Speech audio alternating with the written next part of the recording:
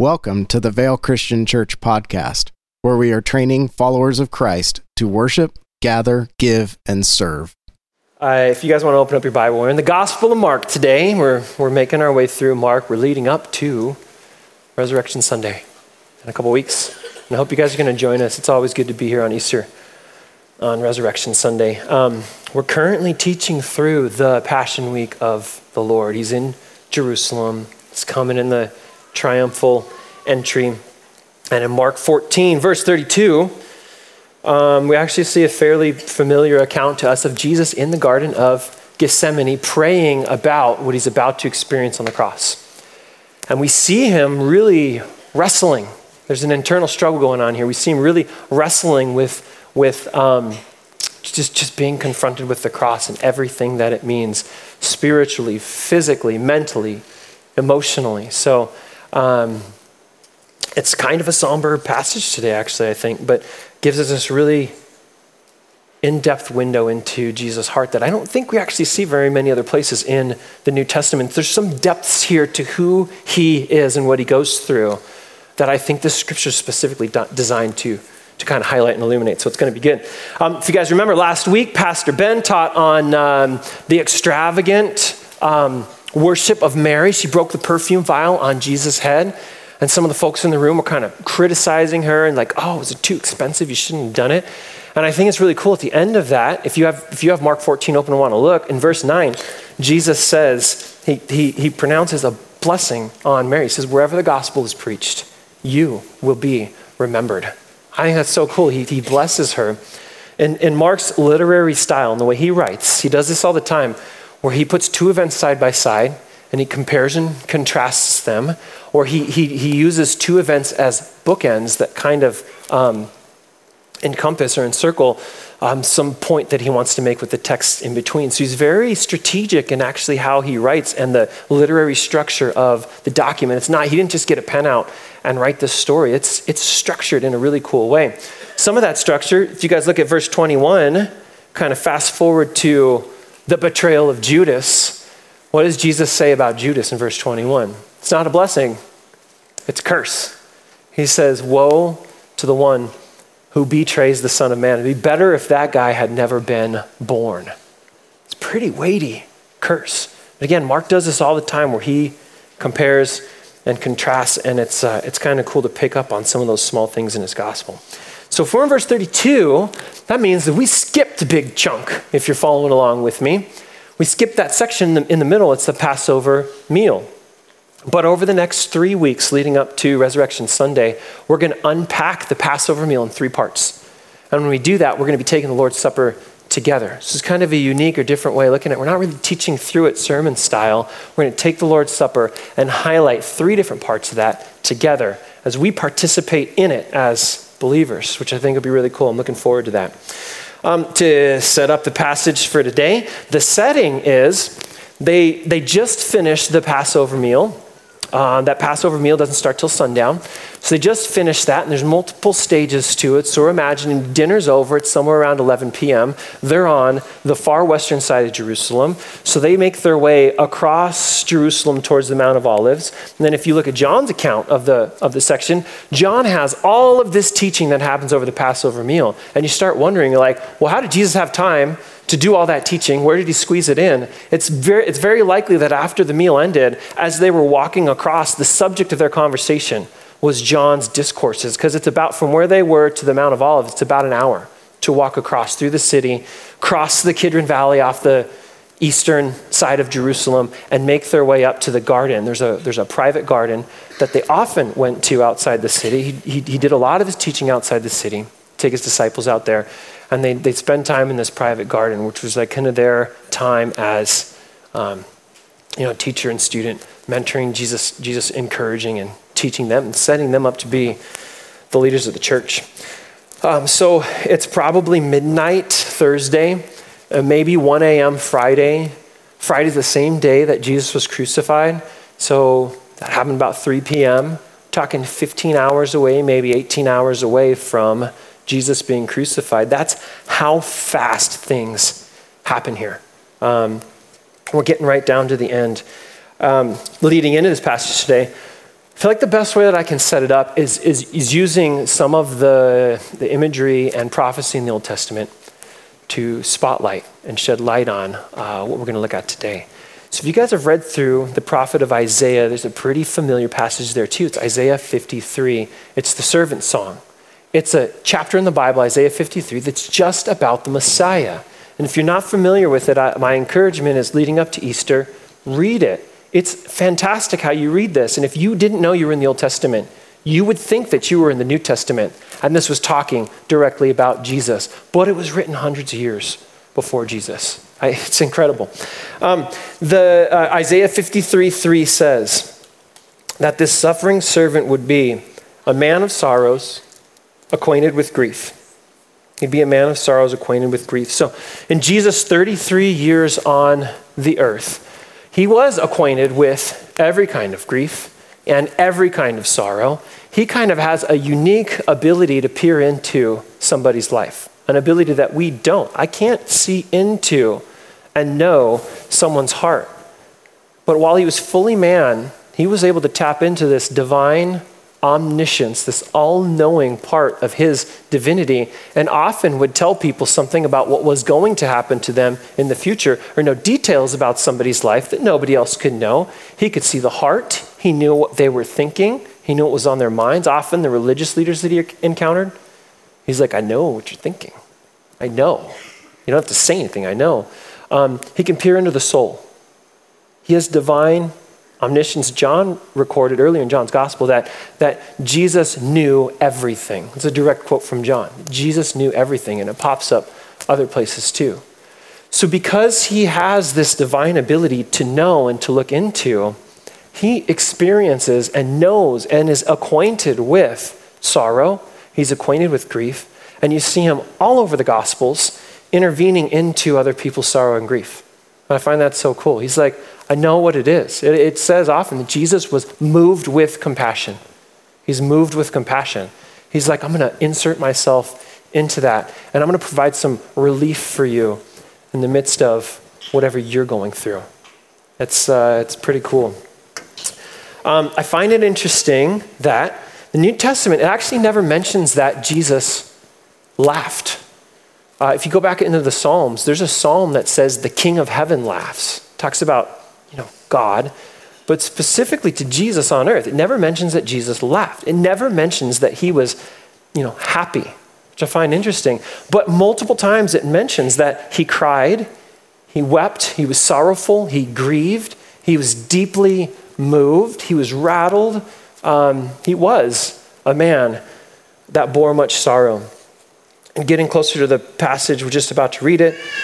Hebrews chapter 5, verse 7. Hebrews makes specific comment on Jesus in the Garden of Gethsemane. It's a really cool verse.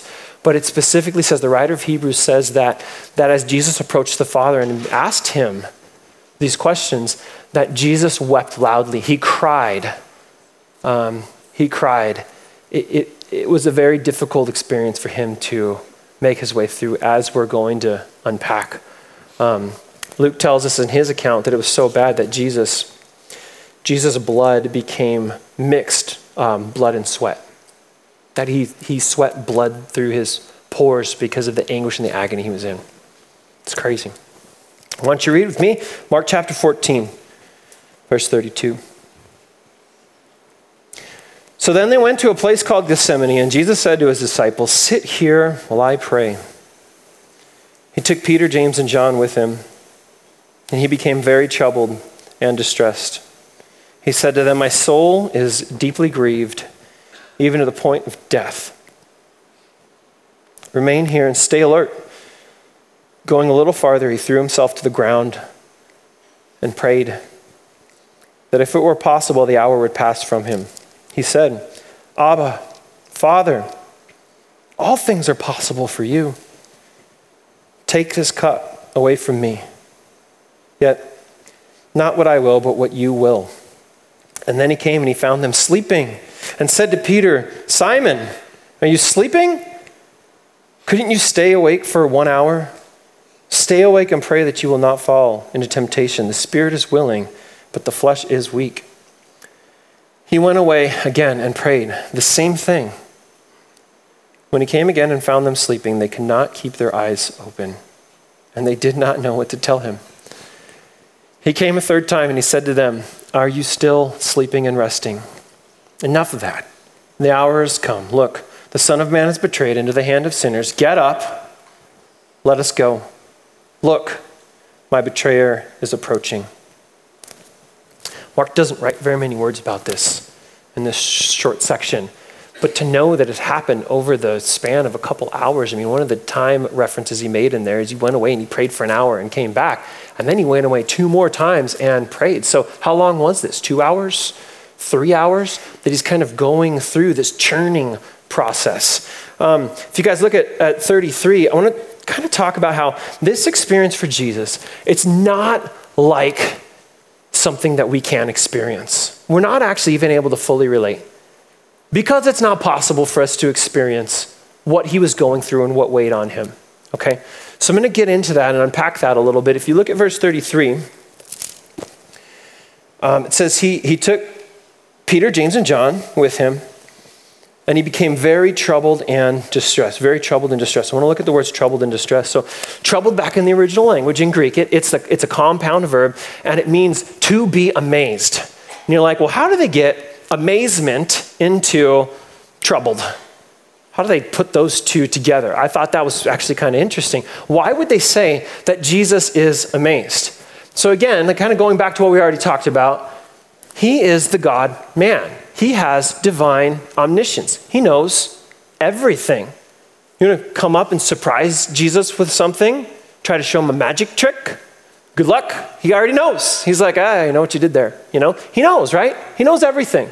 He knows what's inside of you. He knows the future. So why do we get to a place in the scripture where it says Jesus was amazed, like taken back, like, wow, oh my gosh, you know, that one hit me. That one hit me. What could his omniscience not have prepared him for? I think that's interesting. I'll let that thought kind of sink in. Troubled. It says distressed and troubled. Troubled means to be astonished. It's the same kind of idea, to be astonished. To be astonished specifically in agony. To be astonished in agony. The level of suffering he went through was a level that was like to incomprehensibility, to beyond human understanding. So we get these words: troubled, distressed, amazed, astonished, shocked, surprised. All those kind of words are synonyms from what's going on here. So you start getting to this point where you're asking yourself, what is it? What has him so disturbed? There's a lot of things going on right now, right? One of his closest friends, Judas, has left the Passover meal to go betray him, and Jesus knows it. He tells him, what you're going to do, go and do it quickly. Is it the betrayal? I can't get over that. You guys have been betrayed. We've all been betrayed in some way, and that doesn't feel good, and it doesn't go away quickly, and you know that.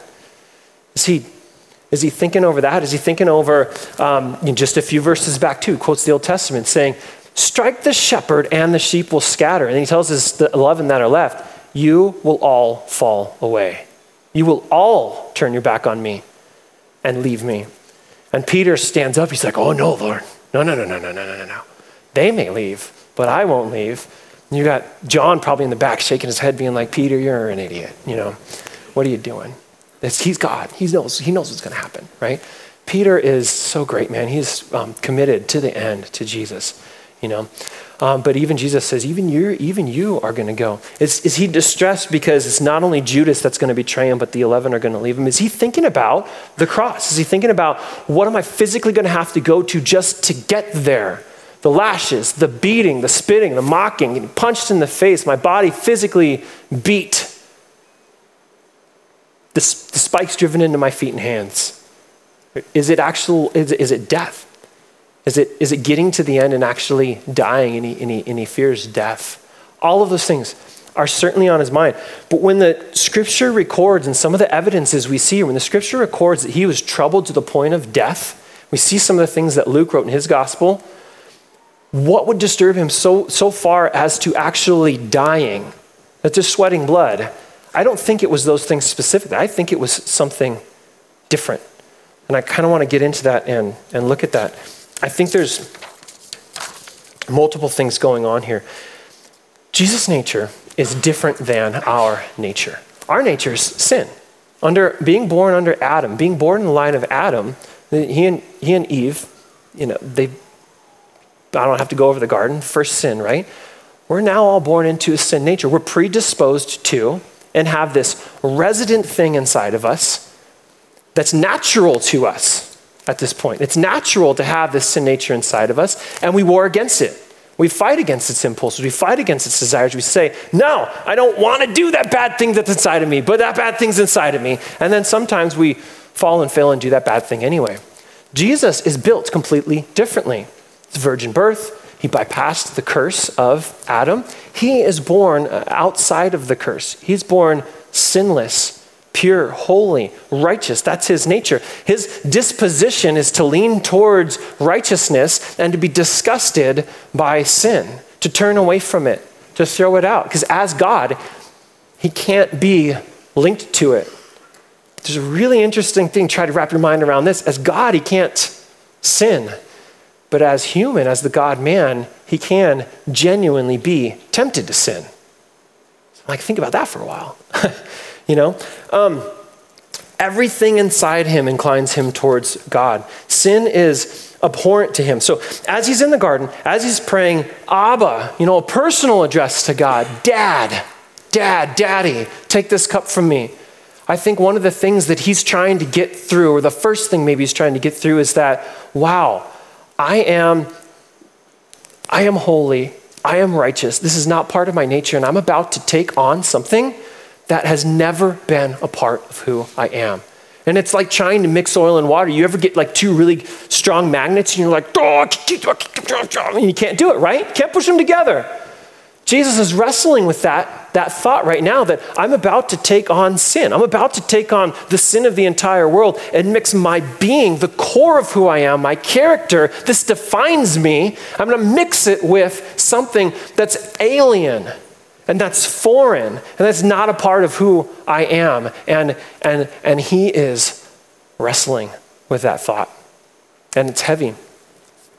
So let's say that he accepts that one and he gets past that one. I think the next thing that he wrestles with, he mentions the cup here, drinking this cup. He mentions it earlier in the gospel too. We see the cup as being the symbol in the Old Testament of divine wrath. We see it again in the book of Revelation. There's multiple cups in Revelation. And he talks about drinking this cup, accepting this cup. And what he's really talking about there is he's saying that once I decide to take on sin, now I've mixed that with my nature and who I am, and I'm wearing that now. The next step is to say, well, now I have to pay for the consequences of that sin. And sin is weighty, right? It's heavy. It's heavy. In the Old Testament, the sacrificial system that God had set up, he's saying that sin will only be covered by a blood sacrifice. When you sin, something has to die. When I sin, something has to die. Sometimes that's something physical. Sometimes that's something spiritual. And in a very physical sense, my sin killed Jesus. It's the reason that he went to the cross. So we have a blood sacrifice system. Something has to die. Jesus is understanding that I'm going to take on the full and the unbridled wrath of God. And my punishment is an eternity of wrath and punishment. That's what I owe because of my sin. The Romans says for the wages or the product of sin is death, right? I'm going to have to take that on myself personally. So Jesus did that for me on the cross. He was able to do that because he didn't have blemish. He was able to be the perfect, spotless sacrificial lamb. So he did that. He took my place, and he did that for you. He took your place. And then he did that for millions. He took on the pouring out of God's wrath for millions in moments.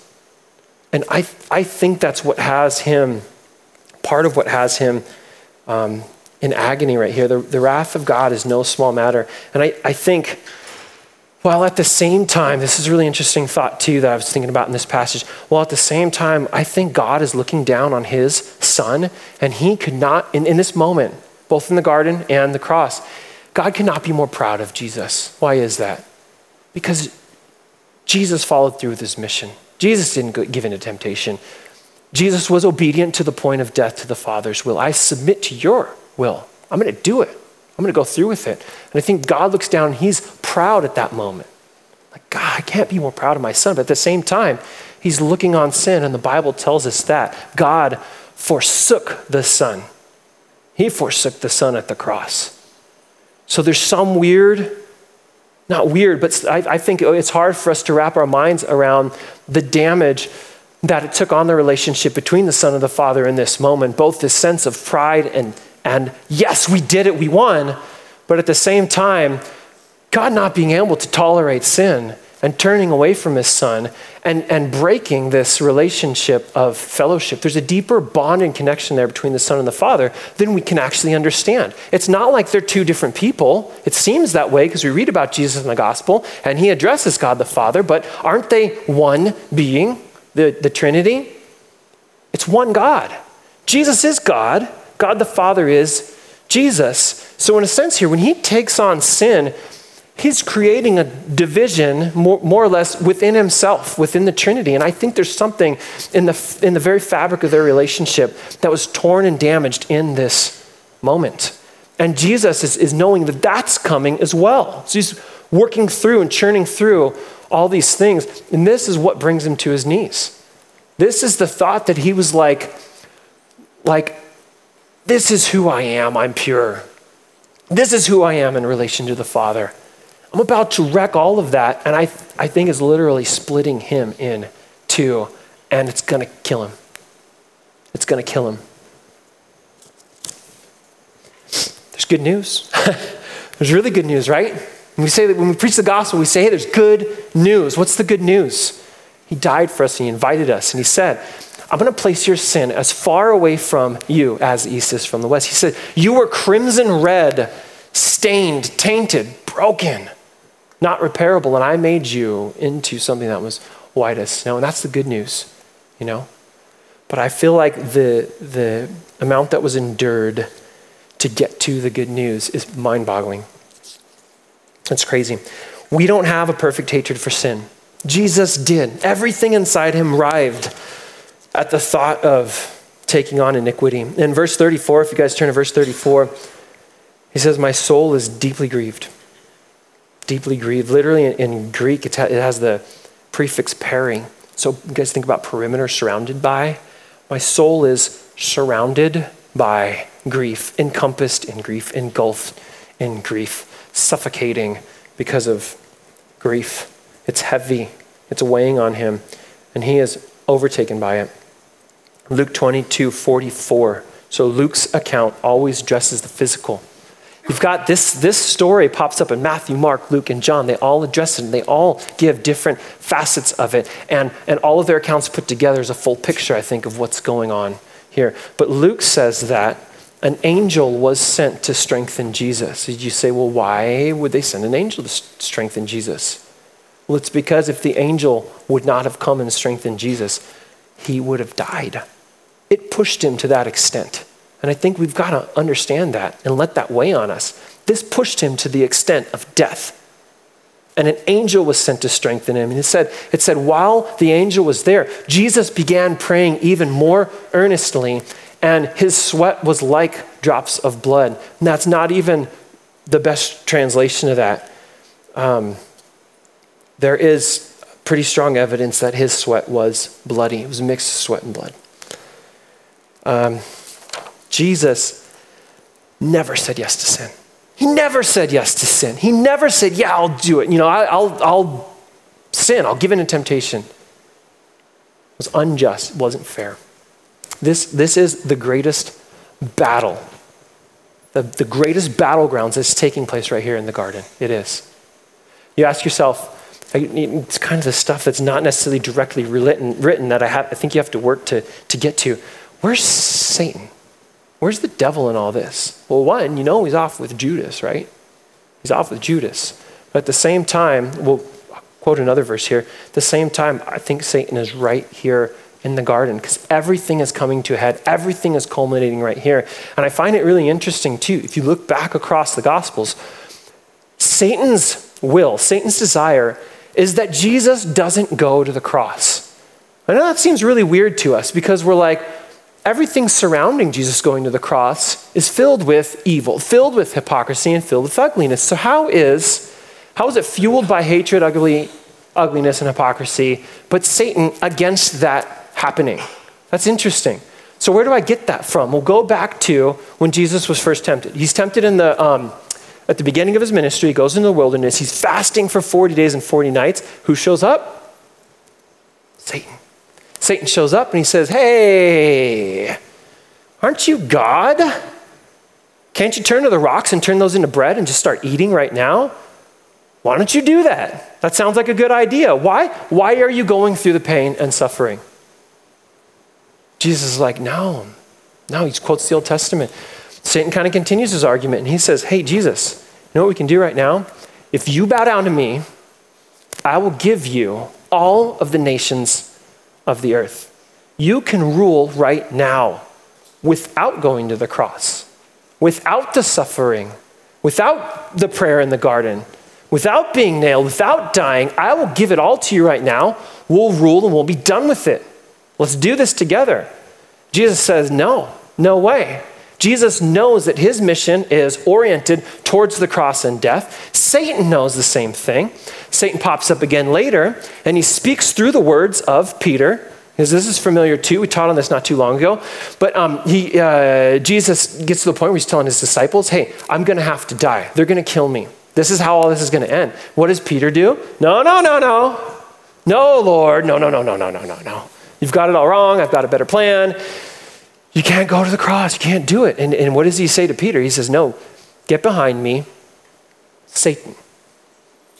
Satan shows up and he tempts Jesus through the words of Peter, and he's pushing him away from the cross, not toward the cross. Satan doesn't want this because if this happens, Satan loses.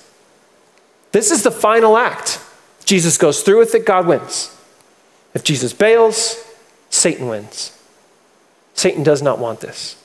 Why in the world would Satan put himself into Judas and bring him into being this player in betraying Jesus, which ultimately leads to the cross? You're like, well, that's a conundrum. How do you explain that one away?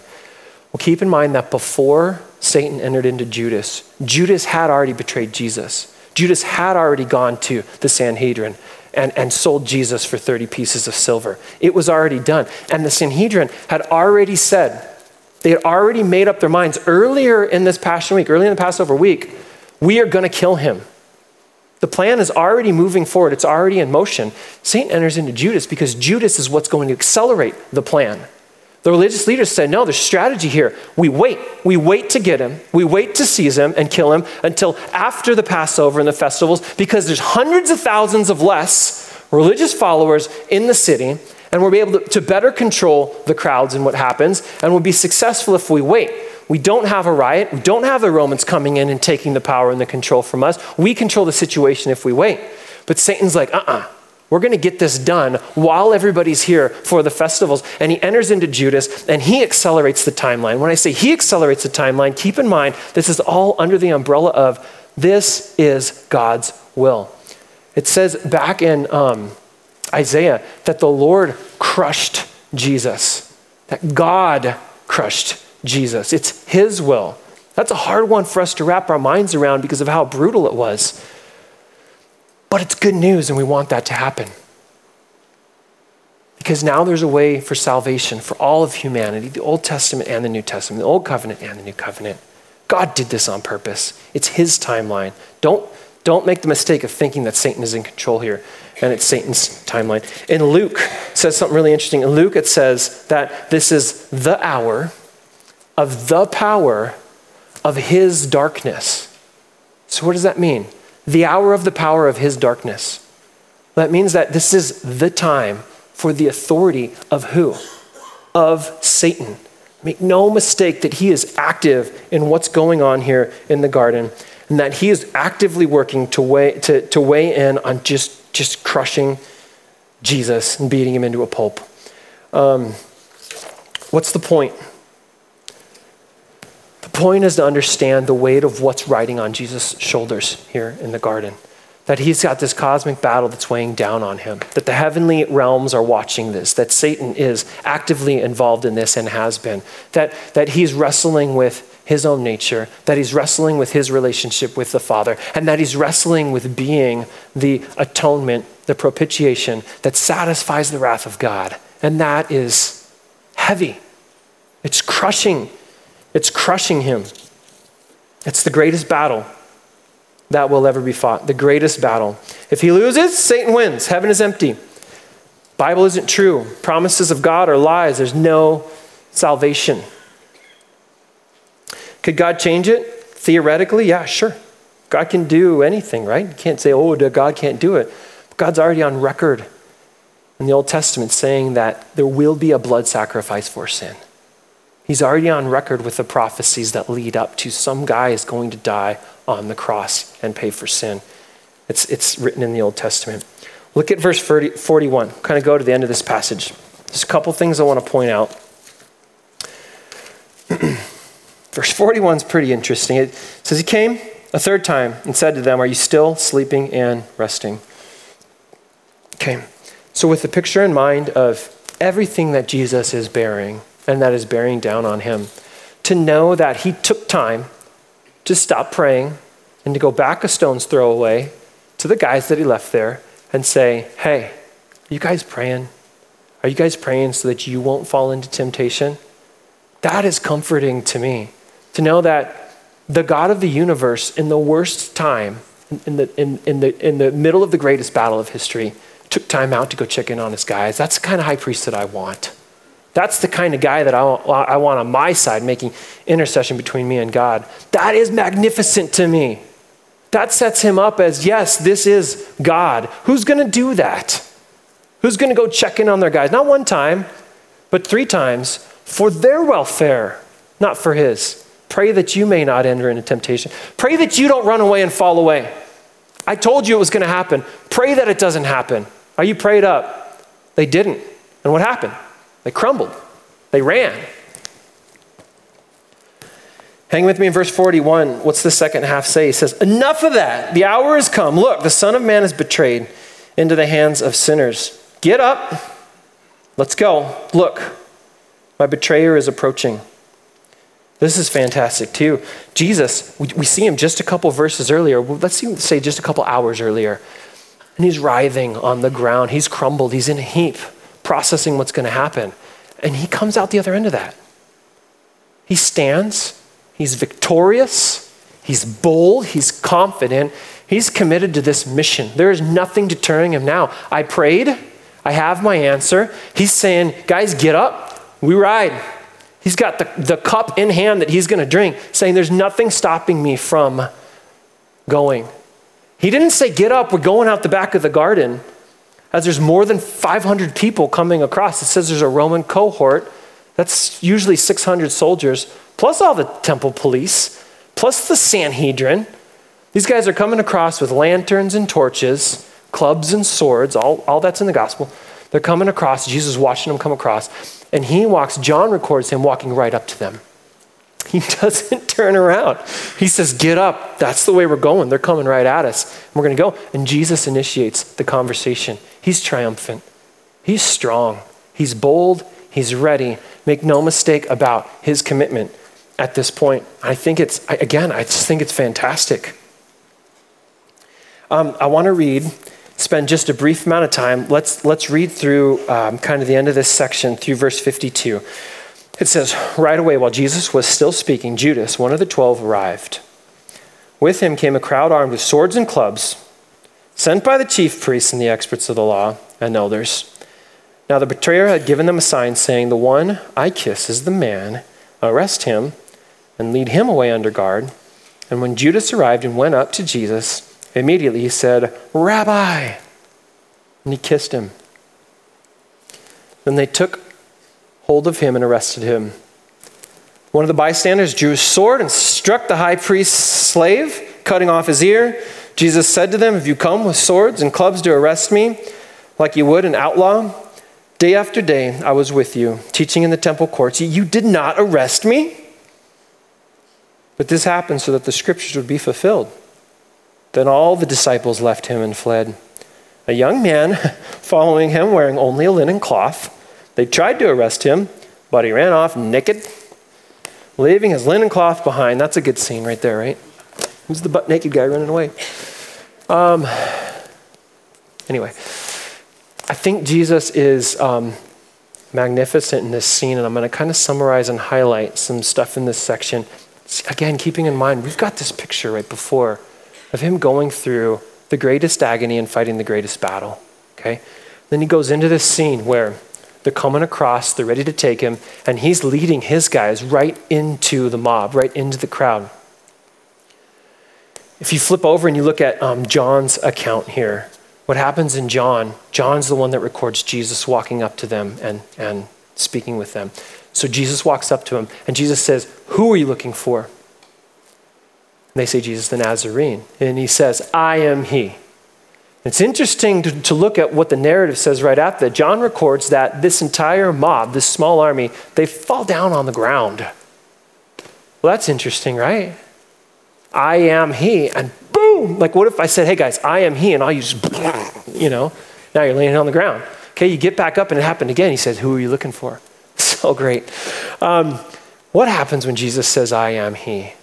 What he's actually doing is saying, "I am. I am." Jesus says, "I am." So he's making reference back to the beginning of Exodus. Moses comes on the scene. Moses says, "Hey, when I go and I tell the people of Israel, this is who sent me, who do I tell them sent me?" God says, "Tell them, I am sent you." And when Jesus says that, that name that evokes divine power, the Jewish people call it the tetragrammaton, this name that they won't say, this name that often when they write it, they substitute it out and write Adonai, Lord, because they don't want to write it, they don't want to say it because of what it brings with it, the weight of that name. Jesus says this, and John says, all of them fell down, And then in the storyline, in John's storyline, it's after that Peter's like, "Oh, I'll get him, Lord." And he misses, right? I mean, when you go bring out your sword and you're going to do some damage, kill the guy. Peter whacks his ear off. Again, I'm sure John's sitting there being like, "Hey, Peter, you missed.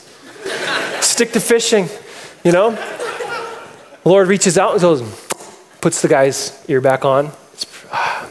So his composure in the middle of this crisis, his composure of the middle of this situation, I'm walking right into this mob, okay? I'm addressing Judas, and Matthew records, Judas walks up to him, and he says, "Judas, you betray me with a kiss?" He confronts and rebukes Judas. He has this way of asking these calm, collected, rational questions to the mob, to the religious leaders, saying, "Where were you on Monday when I was in the temple? Why didn't you arrest me then? Okay, Tuesday, I was also back in the temple. Where were you then? Oh, you didn't like that I turned your tables over?" So he's challenging them and rebuking them. I think what he's doing is he's unmasking their hypocrisy. The fact that they're coming to get him with clubs and swords in the middle of the night to avoid the crowds, they're cowards, they're hiding, they're hypocrites. And he's masterfully pulling that mask off and saying, "Look at you, look what you're doing," right? At the same time, he turns to Peter, and his words to Peter are instruction and command. "Don't do this, Peter. Put your sword away. This is not the time for swords." Okay? I knocked him down with 2 words. He also says, the Bible records, "Don't you know I could call down 12 legions of angels, the 72,000 angels?" Tells Peter, "Peter, one word, I could end this right now. Put your sword away, dude. Come on." But he doesn't hassle Peter. He doesn't give him a bad time. He doesn't make him feel like an idiot. He instructs him and redirects him and says, "You live by the sword, you die by the sword. You're going to do this. You're going to give them reason to kill you, and that's counterproductive right now. It's not about you. It's about me. They're here for me." His composure, the way that he's collected and is able to strategically, pointedly address different players in this story and the way he does it, this is God. This is God. This is not a man. This is the Savior of the world, and he's marvelously being displayed in this scene as God. And I think it's incredible. Like the song we were singing, oh, what a wonderful Savior. Oh my gosh. He's standing there bloody and sweaty from what he went through, and he's able to just command this situation with authority. Blows me away. Who is this? Who is this? Gosh, I think there's some really great lessons. I think there's probably 4 sermons of content in these passages. We could talk about Old Testament prophecy leading up to this point, and it would be fantastic. We could teach just about Judas. That guy's an interesting character, right? Wait, what a great honor and privilege for any of us to be able to spend any time with Jesus. Let's go eat breakfast with him. Let's go cook some fish. Let me spend some time with Jesus. What an honor, what a privilege. We've got a guy, a player in the story. He has been with Jesus for 3 years, and he's seen everything. And he turns his back and walks away. Doesn't that baffle you? It baffles me. I think there's a sermon there on Judas. I think we could talk about prayer. There's a really strong message in here about, are you prayed up? Prayer is our way of tapping into God's divine grace that he wants to give us. Prayer is our way of keeping ourselves from temptation. And the disciples didn't pray out of sorrow. It's not that they were tired. It says they were sorrowful. They didn't pray. They didn't tap into the divine grace that they needed from the Lord. And what happened? They crumble, they fall away, and they deny Jesus. Jesus prayed. He was God, and he prayed. That's striking, isn't it? He was God, and he was praying that the Lord would usher him through the temptation. Again, I think there's a lot of lessons. I think there's a lot there that I wish we had more time to uncover. At the center of the story, I want to come back to this idea that Jesus took on sin, and it was unnatural and alien to him. He took it on for our sake. He became something that he wasn't. He wore something that was beyond uncomfortable for him, that didn't mesh with him. And he took and he drank the cup of wrath, of the wrath of God at the cross. And he's wrestling with that in the garden. He did that for you. He did that for me. We needed that because the system that God set up in the Old Testament, we were too imperfect to fit into that box. It's not that the system was broken. It's that we were too imperfect to fit it. And God needed to do something else here to interject in and save us because we weren't going to make it. We weren't going to make it. Jesus is incredible. He's incredible in this story. I think the message this morning is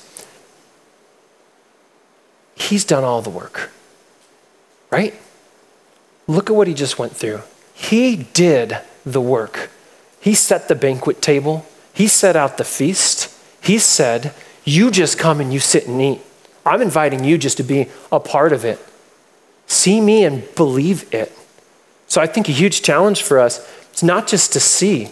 Look back at Judas again. Judas saw everything. And he stiff-armed God with his hard heart, turned around and he walked the other way. He sold Jesus for 30 pieces of silver, the price that you would buy a common slave for. It almost doesn't make sense, does it? He saw everything and turned and didn't follow Jesus. I think the message for us is to see and believe. This is the Savior of the world. There's no one like this in history. There's no battle that's been fought like this in history. And if you're in the spot where you're stiff-arming God, stop. Don't. Put your arm down. Say, okay, Lord, I'm yours. Pray with me. God, thanks for this morning. Thanks for the depth of your word, God, to know that it takes some work, I think, to look into the deep things here, to see your son's heart, probably like we've never seen it on the other pages of Scripture, God. There's a lot going on here that I think the Bible indicates that he wrestles with. God, it's like peering into things that I think few people see. Like going into a cave and looking at all sorts of rock formations down there where you're like, no one gets down here and sees these things, they're treasures. There's certainly an element of mystery to it, God. Lord, I don't know quite what to say in response to something like this other than thank you. And it doesn't seem like that does it, does it? It doesn't seem like that cuts it. Thank you. God, thank you for your son. Thank you for what he did, what he bore on my behalf. And thank you for inviting me to the table. And God, I pray for the hearts in the audience today that you would call them and break down the barriers that keep them from saying, yeah, I see it and I believe it and I want it. If you want to pray with someone this morning, if you'd like to come up and talk with us, there's going to be some people at the front. I'll be up at the front. I'd be happy to chat with you if you're at that spot where you're like, I'm in. I want that kind of high priest interceding for me before the Lord, and I need that kind of sacrifice to pay for my sins. Thank you, Lord. Amen. You guys have a great week. Looking forward to building up to Easter, Resurrection Sunday. We'll see you next week.